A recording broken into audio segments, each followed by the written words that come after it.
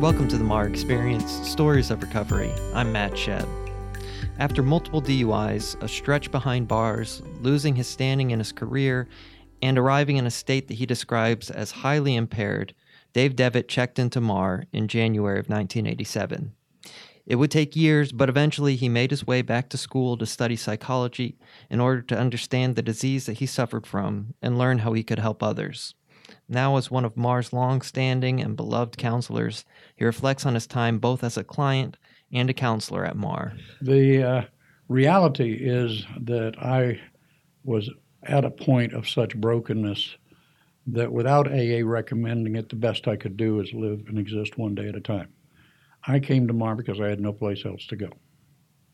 There was no family, there was no home, there was nothing. I didn't have to worry about phone lists and signing releases for people to call. I didn't have anybody to call. I'm the type of alcoholic. I don't go out drinking because you buy me a beer, then I'm forced to buy you one, and that doesn't fit with my schema of fiscal responsibility as an alcoholic. I drink in isolation and feel sorry for myself. I had no place to go. All I knew was I had to not drink today and just not get tossed out.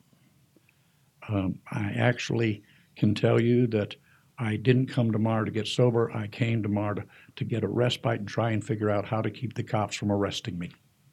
I came here not to manage consequences, but to try somehow to survive them. I had no clue as to what I was doing in groups. I was simply trying not to get thrown out and to get another day of not drinking under my belt and to get another meal and get a safe place to sleep.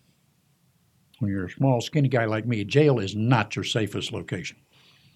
And pretty much that was my framework. Can I just get through today? Can I just get through this week? I had no idea what I was doing in process groups. I had just come out of jail. These people, the counselors are saying, well, you need to get vulnerable. Vulnerable, vulnerable. You get vulnerable in jail, you're going to get badly hurt. And you have to learn to trust. I'm looking at a group of addicts and I'm an alcoholic. What do you mean trust? So I was one confused little puppy, which probably accounts for that and a few minor rule violations for the fact that I remained on buddy for 14 weeks. And I didn't complete MAR's 12-week program until my 16th week. Then I moved into 3/4, and from 3/4 went to 7/8. And it was 7/8 that I cleared up enough to realize and to look with reality what had happened to me inside the penal system. I was sober enough at the time, or abstinent enough, I began to look at, oh, shit. I'm 40 years old. I can't go back to working in finance or in commodities. I cannot go back to radio. I got nowhere to go. And I'm holding a degree that I cannot use. So that's when I started back to school. That was about 1989. And fall of 88. I went back to school and started re-educating myself. And I can attribute that choice of venue to MAR and to the Clayton House and to Clayton Mental Health because I had formed several acquaintances and friendships at the Clayton House. They told us to do that, get to know the people. And one of my friends was somebody who was just as earnest as I was and had mentioned the fact that they were going to come off their antidepressant. And several old-timers talked about you can't use crutches. Alcohol was our crutch. You need to get sober all by yourself. The green card came out. We do not speak to issues of drug abuse or addiction.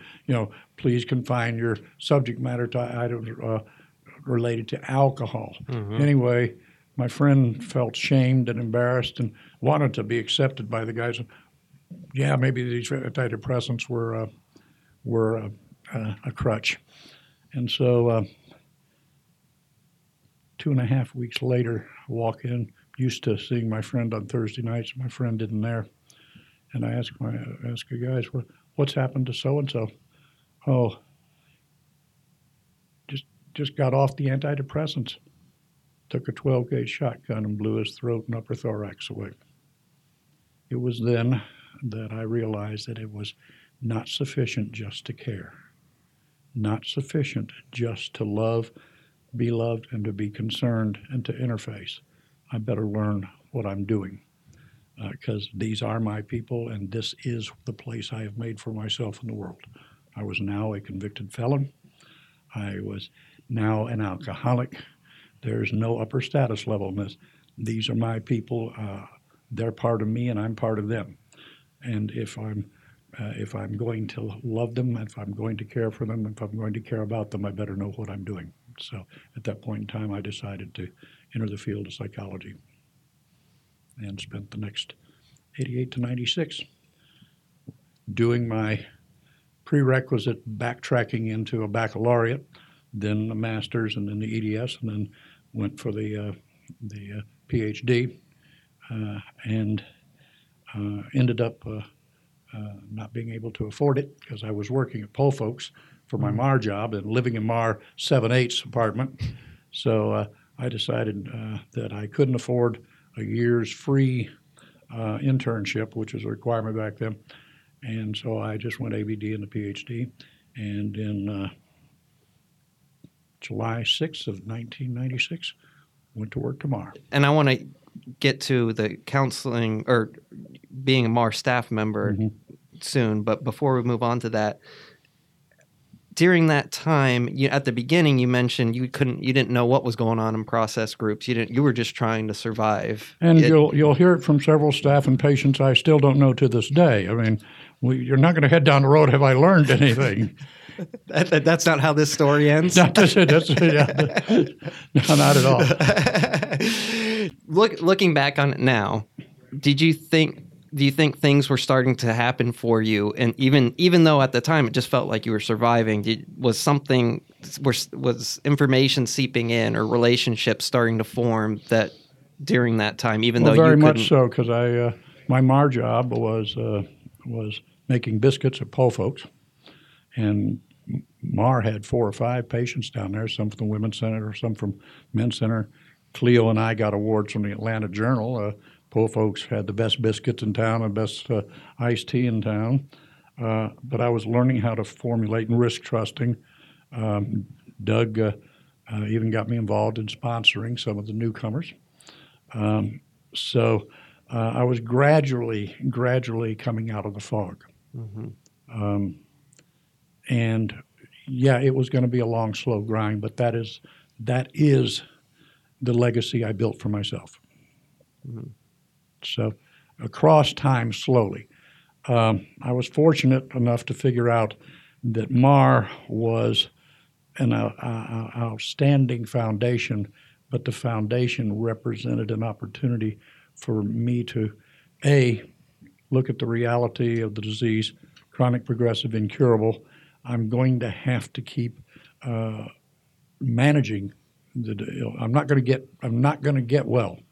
The charges aren't going to go away. The police aren't going to start sending me Christmas cards.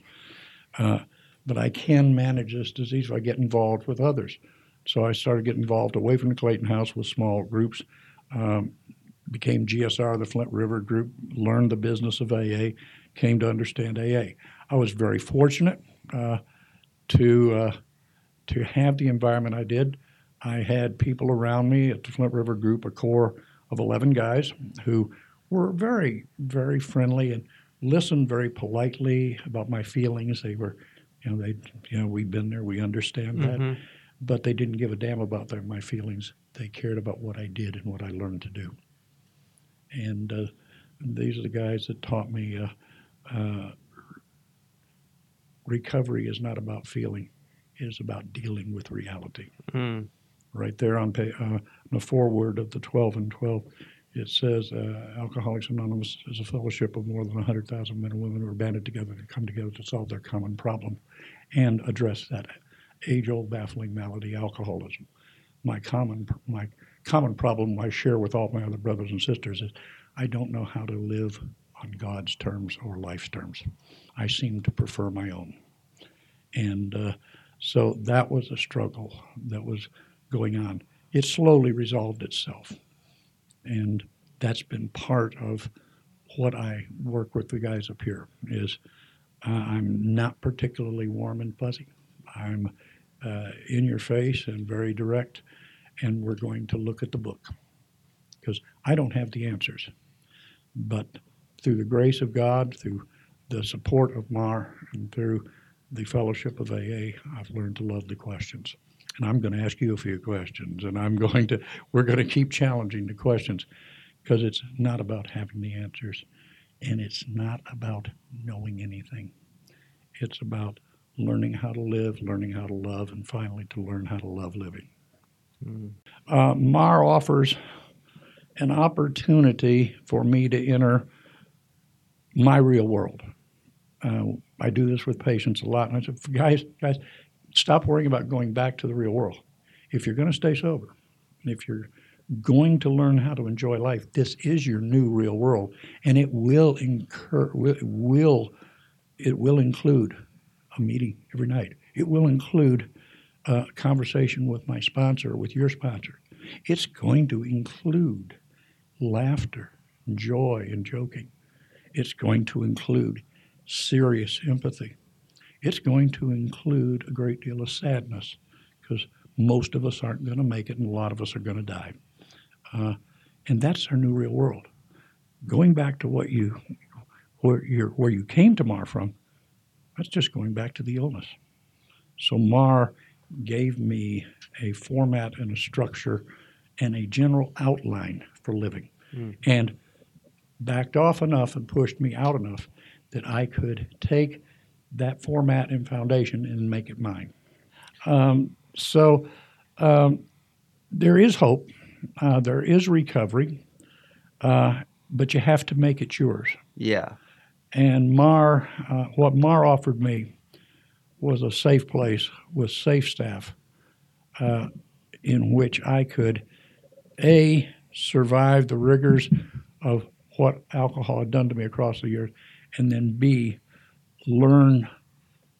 gave me a place to apply new values and new principles for living in loving relationship with all of God's world, which will include the authority of MAR, the authority of AA, the authority of God, and with that which God creates, which is my fellow Martian, my fellow MAR alum. You see, God must love us common garden variety, plain vanilla drunks, makes an awful lot of us. And it's up to us to love one another. So MAR offered me, MAR became home. MAR became family.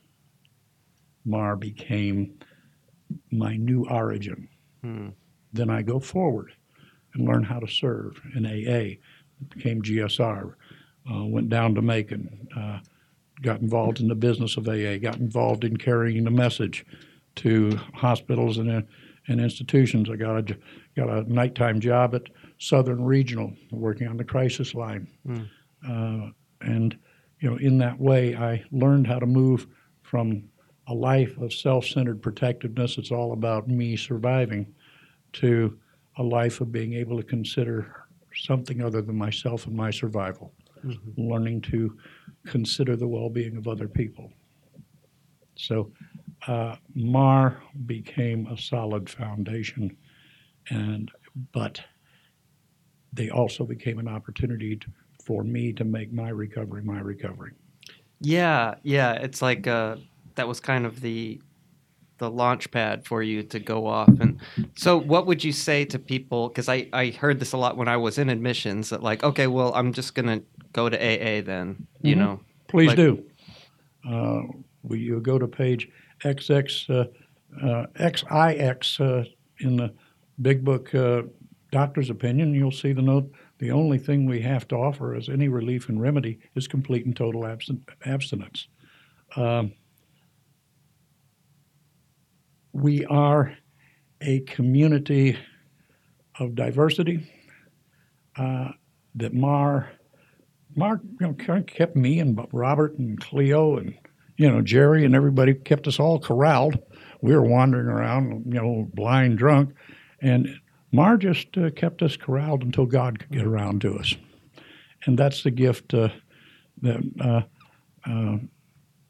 Mar offers is my job is to get in my client's way long enough until God can get here and talk him into doing things God's way. Now you're here, full-time staff member for how many years? Be 24 coming up. I don't know. See, that's alcoholic arithmetic. I've got to save that for my taxes. Let's see. So it's going to be 19. It's going to be 2019 and 23rd year. Wow. 23 years in July. So how do you get in the way of your clients? Like, what does that look like? You said your job is to get in the way until God can contact them. Well, my psychology theory of orientation is Adler. Adlerians are teachers. Adlerians are cognitive. Adlerians say the child cannot be punished until first the child is educated. Alfred Adler was the founder of the concept of kindergarten and primary schooling. My default position is always existentialism, and one of the precepts of Adlerian counseling is called spitting in the client's soup. Nobody takes any more pride in their ideas than an alcoholic, and his ideas will have three basic tenets to them. He will be in charge of it. It is wonderful, and it will always result in his personal comfort. So statements like, I'll just go to AA. Okay, that's good if you can do it. Keep our number. If it doesn't work out, we might be able to offer you some pointers. What am I going to do with you as a client is multiple places in the 12 and 12 and the Big Book identify the fact that both Bill and Bob felt that alcohol was merely a symptom. We had to get down to causes and conditions. If we keep it simple, cause and conditions, it allows me to clearly look at my life story, my first step, which we're going to ask you to do in primary when you come tomorrow, and discover that it really ain't so much about my drinking as it is about my thinking, how I perceive my world, how I interpret my world, and how I choose to engage my world. Those three things tend to create conflict. Now, I don't like conflict, but I've discovered what helps me with the anxiety of conflict. Mm-hmm. And I just keep popping those tops until the anxiety disappears. That way I can tell you that alcohol is not my problem, it's my solution. Then I'm going to ask you how your solutions are working. We're going to market to you two books, which are available on Amazon for $5.50 each, and you're going to read them. And on page 23, you will see the words, 23 of the Big Book, you'll see the words, these observations would be academic and pointless if our friend never took the next drink. Well, that's why you're here at Mar, is you did take that next drink. So on page 23, it says, therefore, the problem with the alcoholic is within his mind rather than within his body. That's my disease, how I rationalize and how I justify my constantly focusing on the self-comfort and self-gratification of me. When I learn that it's more than just about me. When I learn that I'm not the center of the universe. In fact, that I was not designed to have all the power and answers. I was designed to help others, and they're designed to help me. And together, we don't come up with the answers. We come up with the joy of the questions and the journey back home to the old schoolroom from which we first came. You mentioned that before, the importance of the questions over the answers. Can you say more about that? The notion that for me to do anything, the alcoholic notion, see, I'm an alcoholic, so I'm not going to ask the pretty girl to dance unless I know how the song ends. Mm. I need to be the producer, the director. I need to be the screenwriter, and I need to have total control over the licensing rights to see how they get plays in the screens and in the theaters.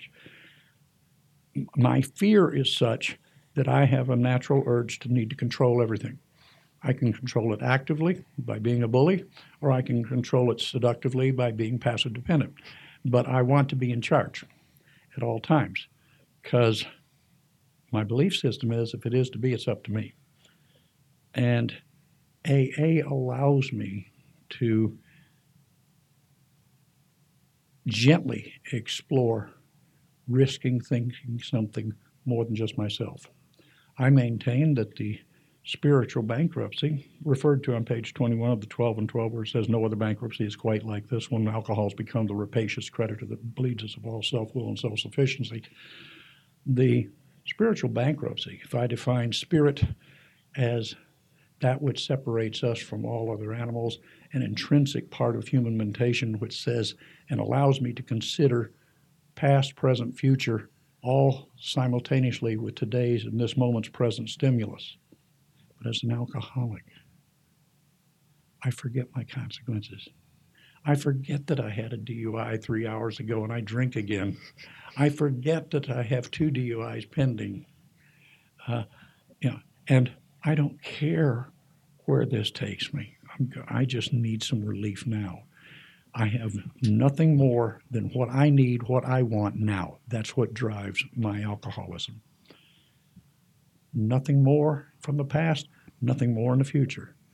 Well, the essence of spiritual development is to realize that there is something much more, much greater than myself. More than you, more than me, more than we. Mm-hmm. The greatest more any of us can contemplate is a concept of creation and origination. And that is available to me slowly. I'm not just going to have a snap. I'm too impaired. I'm going to want to test, check, recheck, things like that. But not having the answers, not having to be in control is such a release of energy, such a quiet peacefulness to the soul. I'm not as uptight. I'm not as frightened as I used to be. And that's the message. The message is MAR will help you find a place, a group of people, a safe environment, and then you can make it your own. We'll get you started, and we will become your best cheerleaders along the way. Mm. Even though it might not feel like that at certain points, might feel like spitting in. Why is he spitting in my soup? Well, once again, remember, I'm Adlerian, I'm cognitive, so I don't care about your feelings. Right. Anyone can create a song. I care about your dance. Yeah. I don't care about what you intend. For me, early recovery is moving from the morality of, it's about moving from the mythology of me. I can handle this. Not a problem. Mm-hmm. Most alcoholics are unwilling to admit they're real alcoholics. I can safely say I was the last one to know I was an alcoholic. Mm-hmm. My absence of friends I used to have clearly showed that they knew before I did. Right. So I moved from the mythology of myself through my life story at MAR, which is much different than a clinical 4-step in AA. And I go to my first step, and then I move from the mythology of me to the reality of me. Then I have to deal with the morality of intentionality. Well, I never meant to have this happen. Well, we understand that. This ain't the blame game. But we don't care what you intended. We don't care what you really meant to do or felt like doing. What we care is what you did. Mm-hmm. That's how I'm defined. Not what I meant to do, not what I felt like doing. What did I really do? Okay, that's what counts in keeping me sober and keeping me involved with others. Okay, did I smile at you in a meeting and then go out front and while the other guys are smoking cigarettes and gossip about you or backbite you? Mm-hmm. Which way are your feet pointed? Am I moving towards other people, towards better principles and better values to live by? Which way are my feet pointing? Anybody can talk the talk. People in recovery have to walk the walk. Well, I don't feel like going to a meeting tonight. Yeah. You also didn't feel like going to jail, did you? So spitting in the soup is I'm going to challenge your belief system. I'm going to challenge your logic. I'm going to challenge your ability to access your past. Well, now, wait a second. When we talked about this before, how did that work out in the past? Okay. I'm going to challenge your cognition, because your cognition is going to enact the impulse of feelings, or it's going to inhibit the impulse of feelings. Okay? I can't do anything about your instincts. They're God-given. And on page 42 of the 12 and 12, it says that we are tormented by instincts in the extreme. But I damn sure can get you to love the questions. Why don't you call your sponsor and see what he says about this? What did your sponsor say about? Well, what did your home group say about? This is a wonderful idea. MAR needs coeducation. Yes. Now, did you process this with your sponsor? Did you mention it to your home group? Have you heard anything about MAR's tradition? Yeah. No, we will be relating to men first. We'll let things take their course in later years. Right now, you have to stay sober one day at a time. You're going to find one day at a time is made up of rapidly sequential present moments at a time. And each present moment is a result and will call for a choice at that moment in and of that time. Life, L-I-F-E. We hear about the juice and the passion and that sort of thing, but the truth is my life is simply the sum total of all my choices. My sponsor, my AA home group, these guys here at MAR, if they're going to help me, and that's the quid pro quo, because I can't help me, can I? As a matter of fact, you're not going to change my thinking, but you're going to give me a vehicle to change my choosing. If I'll let somebody else know how I feel, how I think, how I perceive, how I interpret, and best of all, what I intend to do about it before I do it. Because that's the quid pro quo of living in a MAR home and functioning in an AA community, is when I hear your life story and your first step and you hear mine, well, I don't have any control over my next drink. It's very subjective, personal entitlement.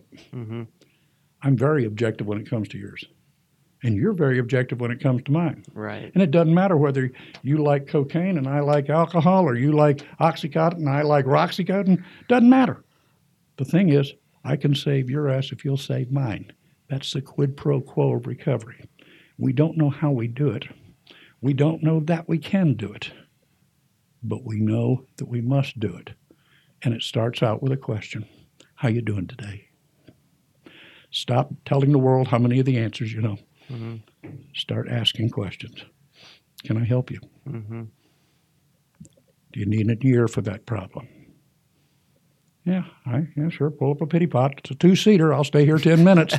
We'll talk about it. If you can't if you can't convince me to go down to Happy Herman's with you, then you got to go with me over to an AA meeting. So if you had one thing to pass on to people who are listening, what would it be? Yeah. The disease of addiction is chronic, progressive, and incurable. Its only known antidote is love, and love is not a feeling. Love is a carefully considered, deliberately decided upon commitment to nurture another spiritual development. And I'm quoting Scott Peck here, or as best I can, to nurture another's spiritual development as much, but not one iota more, than I nurture my own. Love is not a feeling. It is a joining. Please allow me to experience the reality of my disease and the reality of my consequences and choices. Because not all of them are resolved the minute I get check into treatment. Some of those consequences come on down the road a little later on. And I will work very hard as a patient, as a drinker. I will work very hard not to come between you and the God of your understanding with incessant pleadings for money and bail and new cars and, da-da-da-da. And I will respect you not coming between the God of my understanding and my natural sequential consequences. The antidote for addiction is love. Love is not a feeling. It's perfect. Thank you, Dave. Okay. We done? Yeah, we're done. Thanks for listening to the MAR Experience, Stories of Recovery. I'm Matt Shedd. Our show is co-produced by Angela Edmonds, and our executive producer is David Tate. Thanks for joining us, and we'll see you next time.